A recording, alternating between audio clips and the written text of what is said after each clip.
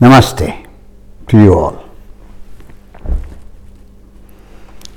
A few days back, I spoke on the topic of spiritual yoga. And as it often happens, many a times while I am speaking, there are certain factors which I forget. So I thought, why not make a sequel of spiritual yoga and tell you a little more briefly about what spiritual yoga is all about. We have another name for spiritual yoga, and it is called Sakshi Yoga in Hinduism. Sakshi Yoga. And Sakshi in Hindu philosophy refers to pure consciousness, which they also say witnessing consciousness, and is considered to be the soul containing the spirit in Hindu philosophy. And yoga, as we know, is a fusion of body, mind and soul. In this union, as you see all around the world, all those who practice yoga, the main concern and interest is with the body and mind. And hardly anybody seems to care about the soul, know about the soul and how to do a yogic practice on the soul. Yogic practice means how to awaken the soul. So Sakshi Yoga relates to cultivating an attitude towards the pure consciousness, towards the internalizing and awakening of the soul. Internalizing and awakening of the soul. That is what Sakshi Yoga is. Because Sakshi stands for witnessing, a witness, watching, observing, which is extremely important in the Hindu philosophy. It is the state of being and becoming a witnesser. That is the role of the soul. State of being and becoming the witnesser. Normally, as we know, mind functions in the lower consciousness. Mind functions in the lower consciousness, which we refer to as the ego consciousness. How to go towards the direction of the pure consciousness, that is the Sakshi, is Sakshi Yoga. How to take you towards that effortlessly, where no effort of the mind is required, no method of the mind is required, nothing is required. All that you require is alertness of the mind, which is effortless. How to be alert. So that is how to initiate the process of Sakshi Yoga, which takes you towards the direction of the higher consciousness, from the lower to the higher. And in Sakshi Yoga, what happens? When you start watching inwardly, internalizing yourself, what happens into your thoughts, feelings and actions? It needs to be impartial. It needs to be without any prejudice, without any evaluation, without any calculation, without any analysis. When you are watching purely from the soul, then the mind is not playing its role of duality, of analysis and evaluating. Nothing. The mind is silence. So when the mind is silence, the soul awakens. And how long can you awaken the soul to keep witnessing is what we refer to as Sakshi Yoga. For how long can you do it? At the moment, it is at very fleeting moments, very fleeting. Fleeting moments of whenever you are doing anything in excess, anything, whether it's drinking, eating, anything, there's a third voice within your mind, which the spiritualist said it's the superconscious section of the mind. It's the metaphysical realm of the mind. It warns you, meaning the soul warns you at that time, don't do it, you're doing it in excess.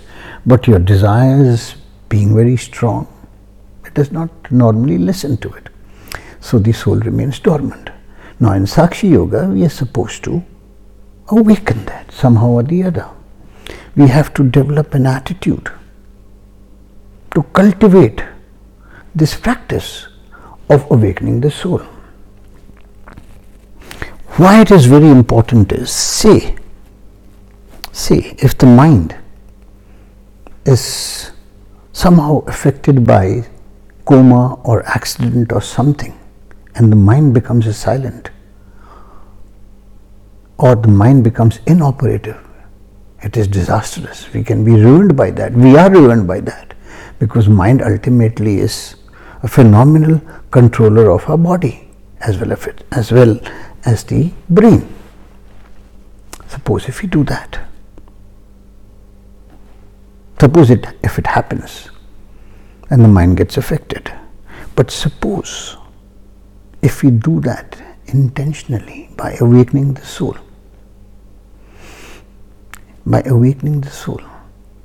watching and witnessing internally our own thoughts, feelings and actions,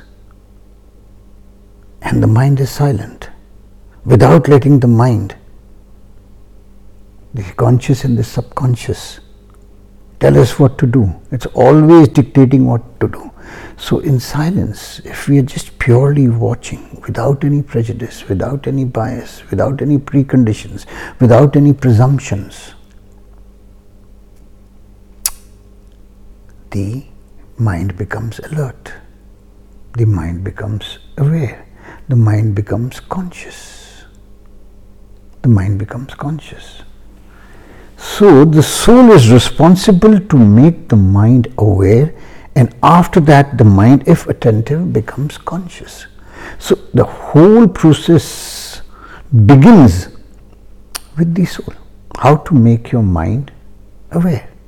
For that, alertness is required, and after that, if it is attentive, it becomes conscious.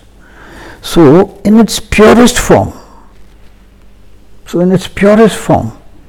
Sakshi is the witnesser, the being and becoming of the witnesser. From the witness, the spirit. Being and becoming of the witnesser in pure consciousness, in absolute total awareness, equivalent to the universal spirit. That is why we have been called that we have the divine within. That art thou. So it is the pure consciousness, it is the witnessing consciousness, it is the soul, the many names. It is the soul, it is the Sakshi, etc. So a Sakshi yogi in Sakshi Yoga distances himself or herself from the body and mind, distances from its thoughts, feelings and actions in meditative awareness from one moment to the next. Now that is the process. From one moment to the next, existentially, you are alert all the time, constantly. At the back of the mind, you are constantly watching your thoughts, witnessing your thoughts.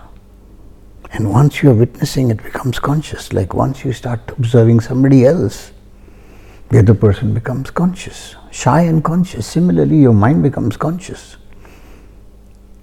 You see, the mind becomes conscious. It's the thinking self becomes conscious. And this is how, with the awakening of the soul, the mind becomes aware and attentive and conscious.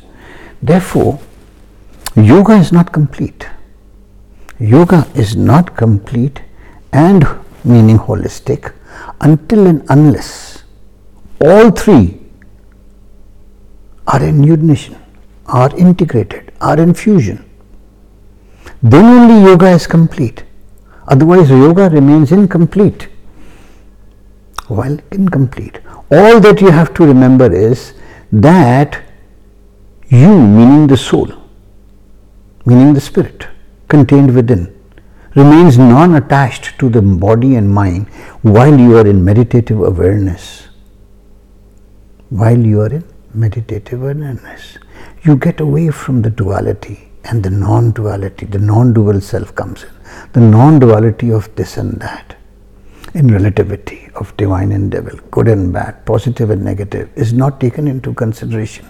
Pure witnessing is going on as to what is the mind is doing. You don't have to tell the mind what to do to master it. You just have to witness. The mind automatically becomes conscious of not wanting to do which is wrong. Not wanting to do if it is sensible enough. And we are sensible enough to understand that. So, Sakshi plays a very, very important role. The soul plays a very, very important role. Sakshi is equivalent to the soul, and that is what we need to remember. And Sakshi is that witnesser. Witnesser, the absolute non-dual self within our mind, a portion of the absolute non-dual self, a portion of the universal non-dual self within a mind, which the spiritualists referred to as superconscious section of the mind. Thank you very much. Namaste.